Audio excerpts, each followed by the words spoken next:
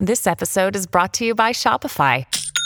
Forget the frustration of picking commerce platforms when you switch your business to Shopify, the global commerce platform that supercharges your selling wherever you sell. With Shopify, you'll harness the same intuitive features, trusted apps, and powerful analytics used by the world's leading brands. Sign up today for your $1 per month trial period at shopify.com/tech, all lowercase. That's shopify.com/tech. Should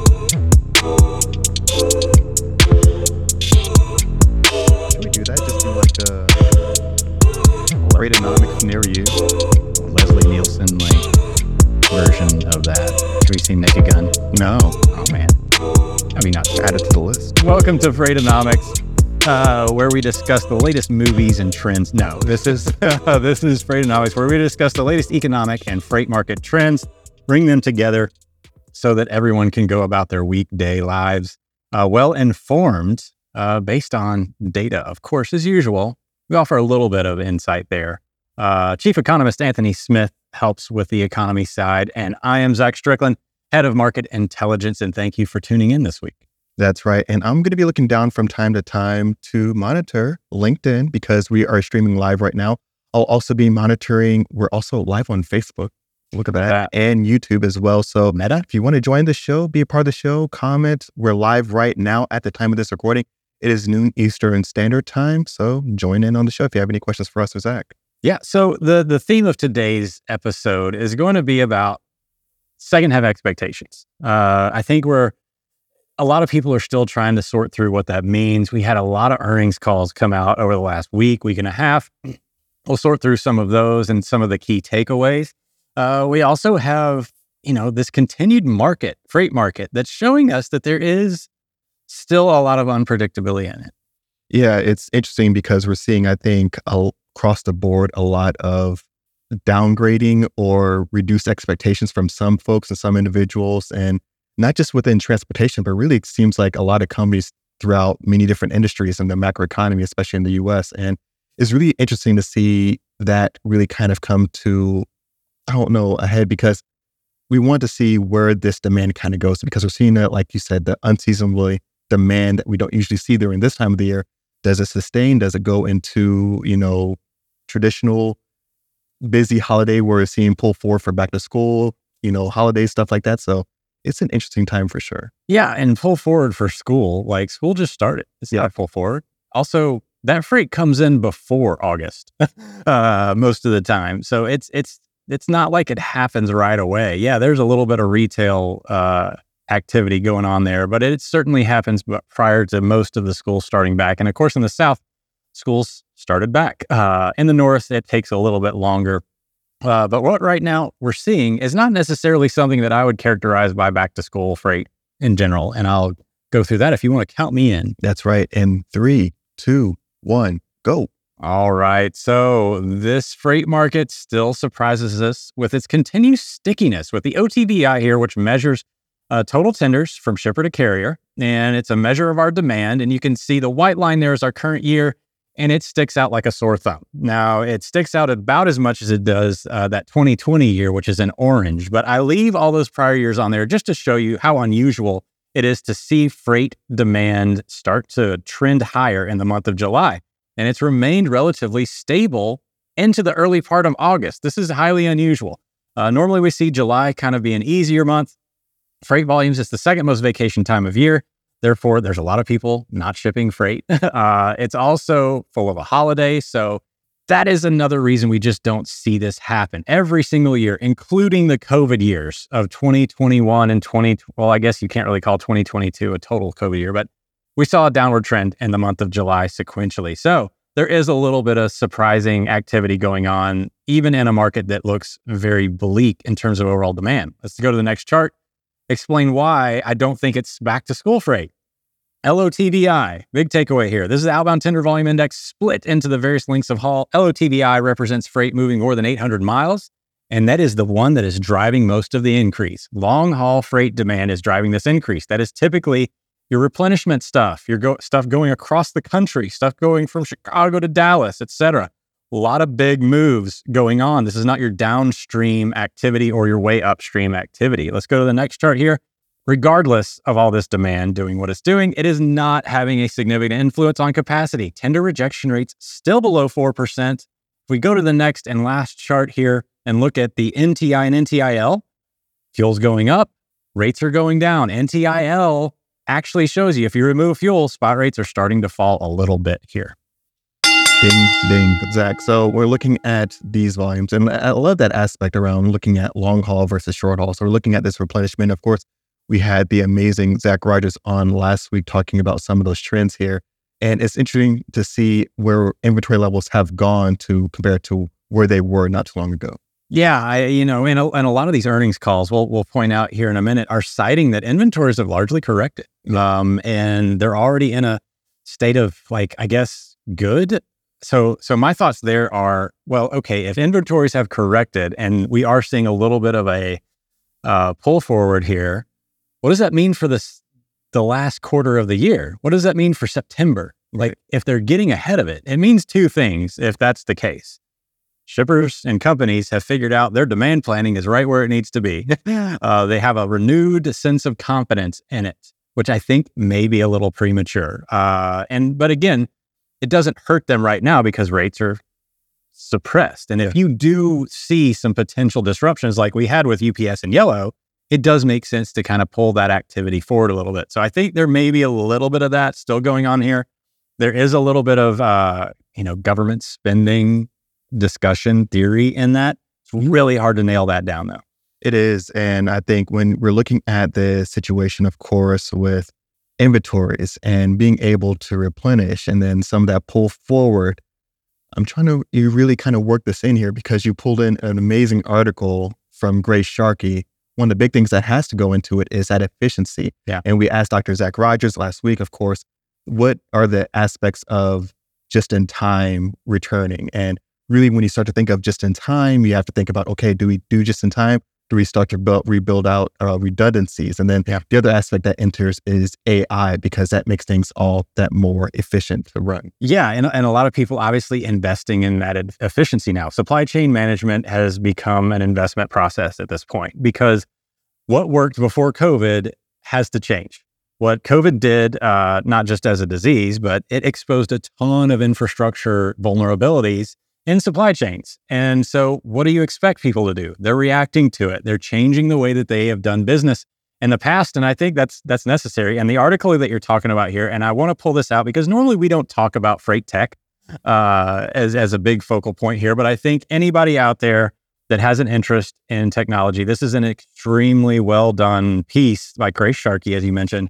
3 questions to consider before investing in AI. And I think that technology is a way to, especially in a risk-off environment where we're in, that's a good example of investing in technology or in something that actually reduces your costs. Yeah. And that's a hard thing to do when you're talking about deteriorating economics. It is. And the first one, it says, what are you trying to solve? And I think this goes not just for AI, but just investment in general. Because there seems so many times where, maybe a company is growing at some point in time. There's going from maybe a small to mid-size or something like that. And they're starting to try to solve problems that don't exist and trying to create a solution for something that's not a problem. And there's a difference between being proactive and just really spending money in areas that don't really need any resources at the moment. Yeah, and one of the big misconceptions about AI is Terminator 2, the Skynet effect here, where it's talking about AI, basically replacing human intelligence. It is not that. It is not remotely close to that as of yet. Maybe someday, but that's not what we're talking about in this context. And I think it does a great job of kind of pointing out, hey, this is what it is right now as it stands today, and especially for people in our industry that are constantly, obviously, looking for cost control mechanisms. Removing some of that human error can be a thing, but AI is fed by human intelligence at this point. Yeah, and one of the other points I think is great is just how expansive and clean is your data. Mm-hmm. And this other thing that always gets me, of course, this might be my last point about freight tech or just tech in general, is when I see, small scale companies, because it's crucial to have so many different key roles. Of course, you need a sales guy, leadership, strategy, things like that, maybe an economist and things like that. But one of the big things that kind of gets me is when you start to pull in maybe an economist or maybe you pull in a data scientist to kind of analyze your data, but you don't have any data to analyze really. You're just kind of like grasping at straws here. And so how expansive is your data set? Are you really analyzing anything? Is it clean? Is it meaningful data? Because not all data is built the same. Yeah, garbage in, garbage out. Doesn't matter. The AI learns based on that input. Yeah. And that is, to me, a little bit of a misnomer that it's AI. But another discussion for another day. Let's move back into the freight market here. Greg Miller, of course, chiming in with U.S. import volumes continue to mirror pre-COVID normal. Down 14% year over year, container volumes, up 5% sequentially from June, talking about July volumes, and relatively unchanged versus July of 2019, according to his piece here. So my big takeaways are that we're kind of in a holding pattern in terms of volume. Now, I think our bookings data actually shows a little bit of strength that I want to pull up here in just a second here, but it's also reflected in some of the other people that he cites. That was Descartes that was talking about the import volumes there, but Global Port Tracker predicts imports will rise 2.03 million TEUs this month at ports it covers, the highest monthly tally since last October. Ben Hackett, founder of Hackett Associates, imports have not kept pace with rising sales year to date because retailers are working their way through inventory built up over the last 12 to 18 months. Cargo growth should resume as inventories are depleted. So if we pull up the IOTI here, this is actually supported. And this also helps explain some of that long-haul freight demand growth that I was just talking about. The IOTI measures bookings of 20-foot equivalent units coming into the United States.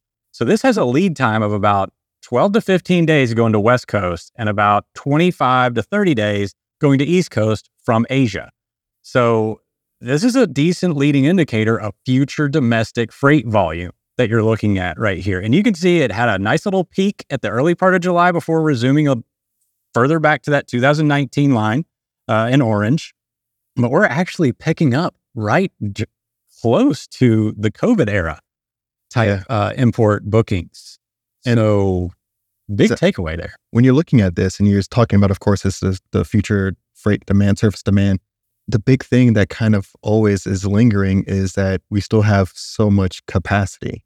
Yeah, I know. And that's another story. The capacity issue is going to be the theme for the foreseeable future for the freight market. But I think demand trends are extremely important to monitor regardless of the capacity, because something that we've talked about in the past is, we just talked about supply chain reorganization. Is the freight coming into the same spots? And in this article, Greg actually points out that a lot of the freight volume is still going in through those eastern ports. Savannah, New York, New Jersey actually had some significant increases versus the Los Angeles, Long Beach one. That's a change in the way that people traditionally did business. And I think these are going to become more relevant as capacity starts to correct closer to that demand side. Yeah, and this is going to be, interesting because we start to see, maybe it was a year and a half, 2 years ago, where we start to see large amounts of investment going into some of these ports to really kind of build out the infrastructure, because it's one thing to kind of, divert some of the freight to the East Coast, but really knowing that a lot of those ports aren't going to be built to the same scale as what we see on the West Coast, that's going to be all the difference. It's almost like that conversation of like, hey, we're going to nearshore from China or reshore, but we don't have all the infrastructure there just yet. Yeah, and not just the infrastructure. I mean, you can't just replace that lane that we built for 15 years overnight. But that being said, freight networks were built on the back of that flow of freight.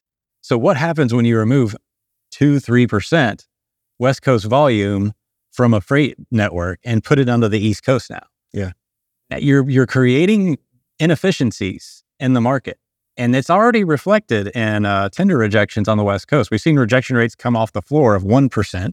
Now they're a staggering close to 4%. Right. But what happens when capacity corrects, Anthony? And we've got, less trucks available that are parked on the side of the road that can just go and cover this stuff. The natural flow of freight will become very apparent at that point as to how insufficient or sufficient it is covering the new normal and freight demand. Yeah, and it's always interesting to see where the position of trucks are and really where a lot of the population sits, depending on the time of the year and the part of the country. And so it's definitely going to be intriguing to watch. And we have to kind of get into the other big part because it's that time of the year. Yeah, I know. Earnings season in July, August now, I know. But, a couple of earnings reports here. UPS lowers full year outlook post drop in Q2 results. Now, they blamed some of the outlook on the labor dispute. They said, basically saying, it was full year revenue is expected to be $93 billion, down from the prior forecast of $97 billion.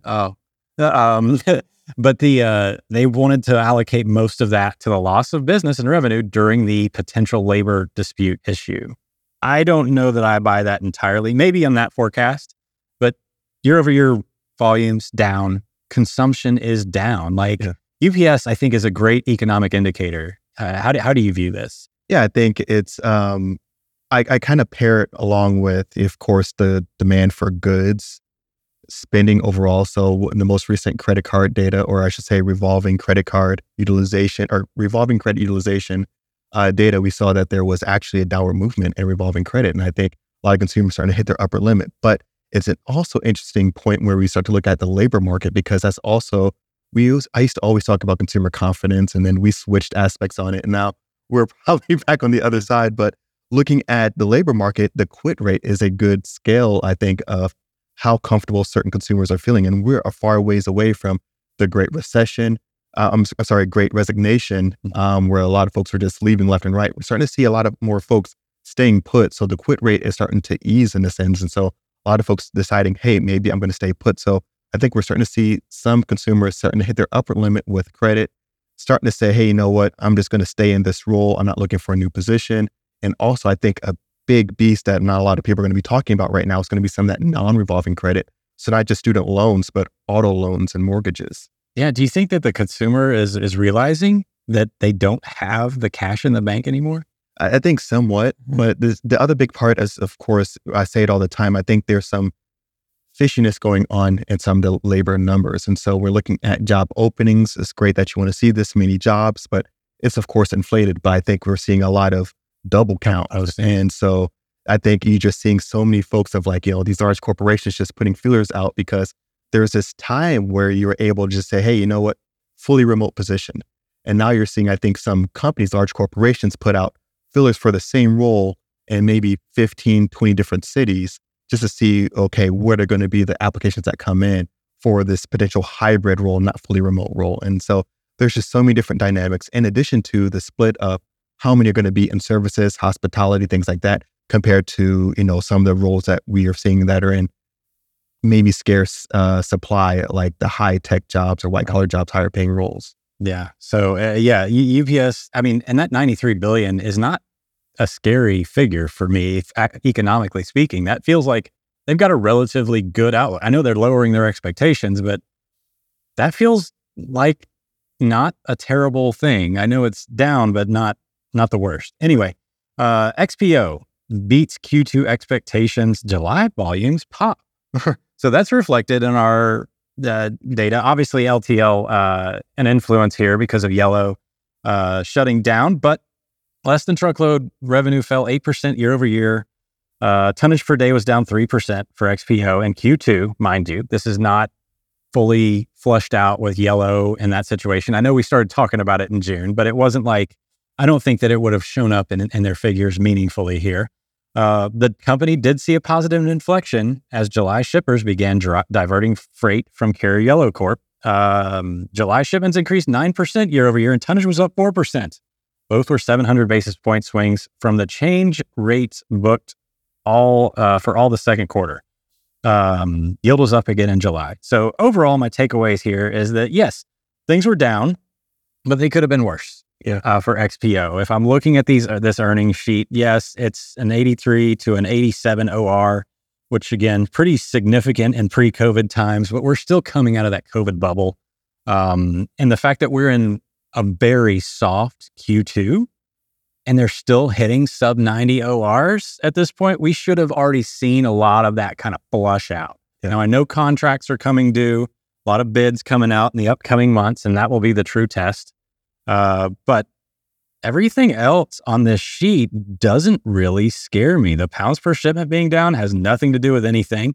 Revenue per shipment being down, that tells me that they were able to actually give back some money in rates already. Yeah. So that hedges them to future problems. And that's, I mean, I don't know. Does anything stick out to you? Yeah, I think the big thing that, of course, sticks out to me is kind of tempering the expectations for the remainder of the year. Mm-hmm. Because whenever I look at these earnings, there are certain companies like, you see that they have something that happened and they want to maybe diagnose it with something that is just kind of a cover up for a business decision or something that happened. XPO consistently pretty much always makes good business decisions. And if they're seeing that, hey, we're expecting some slowing and they're kind of still outperforming or performing very well in this market, I think that kind of adds to the expectation that there are going to be some significant headwinds or some things to actually note going into the second half of this year. Yeah, it looks like they might have already gotten in front of some things. Time will tell. Their shipments per day are up 1.9%. So they might have gotten aggressive with their pricing structure. That's what that tells me there. Moving back into the truckload space here, Werner misses Q2 expectations. I've said it before. I'll say it 100 more times. I don't really care about them missing financial market expectations. How did you perform based on your peer grouping? How did you perform based on, every other variable in the market that you can pick other than some sort of financial market expectation? Because every expectation is missed in my book. Like there's not a lot of, we got it exactly right. If you did get it exactly right, that actually might be a worse sign, or just dumb luck. But Werner missing expectations doesn't concern me. However, they are, again, saying that there's going to be some headwinds moving into the second half of the year. One of that being the fact that they've sold off a ton of tractors. The carriers sold twice as many tractors and 3 times as many trailers in the period as it did a year ago in the quarter. So they're doing some aggressive cost management here, but they're also taking some gains on sale probably. And I know that they said that's actually propping them up a little bit. Yeah. But higher interest expenses are also going to drag on their debt balance. Thank you, federal rate increases. But again, they're basically hoping that after the third quarter gets done, they think that a lot of this will get flushed out. They bought a 550 truck dedicated fleet. So there's that consolidation theme of the year for these carriers. It's also keeping these, maybe that carrier wouldn't have made it through this year. So them being able to kind of suck up, I'm sorry, this is not Werner. Werner didn't make an acquisition. I'm sorry. It's Schneider that made the acquisition. Getting my large carriers mixed up here. But bottom line for Werner is that they're hopeful for a seasonally normal fourth quarter, noting most customers have indicated their inventories have already been corrected. And the thing that sticks out for me here, of course, Werner is a large player. And if they're selling equipment, I think I mentioned this maybe on this show or previous show, but I anticipating that smaller operations are probably doing the same. And maybe we see some small operations looking to sell equipment just to probably make payroll, just to kind of keep, the doors open or not to let any staff go. And so I think, of course, we're seeing a lot of, smaller operations maybe running off of some of that COVID money that they were able to really kind of bank. But I think it wouldn't be too uncommon to hear stories about certain companies starting to sell equipment just to kind of make payroll or just kind of keep that I guess, doors open just a little bit longer or just keep operations running. And it's crushing the value of the used equipment market. Because obviously, I think we went to 2x plus during COVID in terms of used truck values versus the year before, and now we're almost all the way back down. Right. So last but not least, Schneider. Schneider, like I said earlier, they bought a 500 truck dedicated carrier, M&M Transport. That consolidation impact, that's another thing that's going to keep capacity in the market longer than it might have been. Again, Schneider, all these larger fleets banked a big pile of cash during COVID. So it's enabling them to keep not just themselves operational longer, but some of these smaller carriers and smaller fleets longer than they might necessarily would have been in a 2019 market. We were talking about exits every single week. Now, not so much. It's more about mergers and acquisitions and selling off equipment and things like that. But again, Schneider outlook calls for a slight sequential step down in EPS during the third quarter as contract negotiations. They're going through some contract renegotiations. So that means they're going to take a step down, as we've seen. The fourth quarter should improve from that level as normal seasonality presents some project opportunities. So everybody's a little optimistic. They're reducing their expectations based on Q2 results, but they're still kind of optimistic about a fourth quarter. Yeah, and I think it's going to be interesting, of course, to see what some of the impacts are from Yellow, of course. Quick little econ tidbit, initial jobs claims increased to over 240,000, but that cutoff is, I think, at August 5th. So I don't think we'll see the actual ramifications from Yellow. Tell everybody what you're looking for as a benchmark value. So if it goes, I'm going to be watching personally anything over 260. If it goes to like 270, 280s, I think, okay, this is like a yellow light flashing, not code red just yet. 300,000, I think that's when we start to see some really big conversations happening. Yeah, I mean, there's still a lot of noise. A lot of noise sitting out there right now. I think the jobs market is relatively good, though. Jay Powell's trying to fix that. I mean, yeah, I know. All right, everybody, keep your head up. Drink water. Go for a walk. Call your mom. Happy birthday.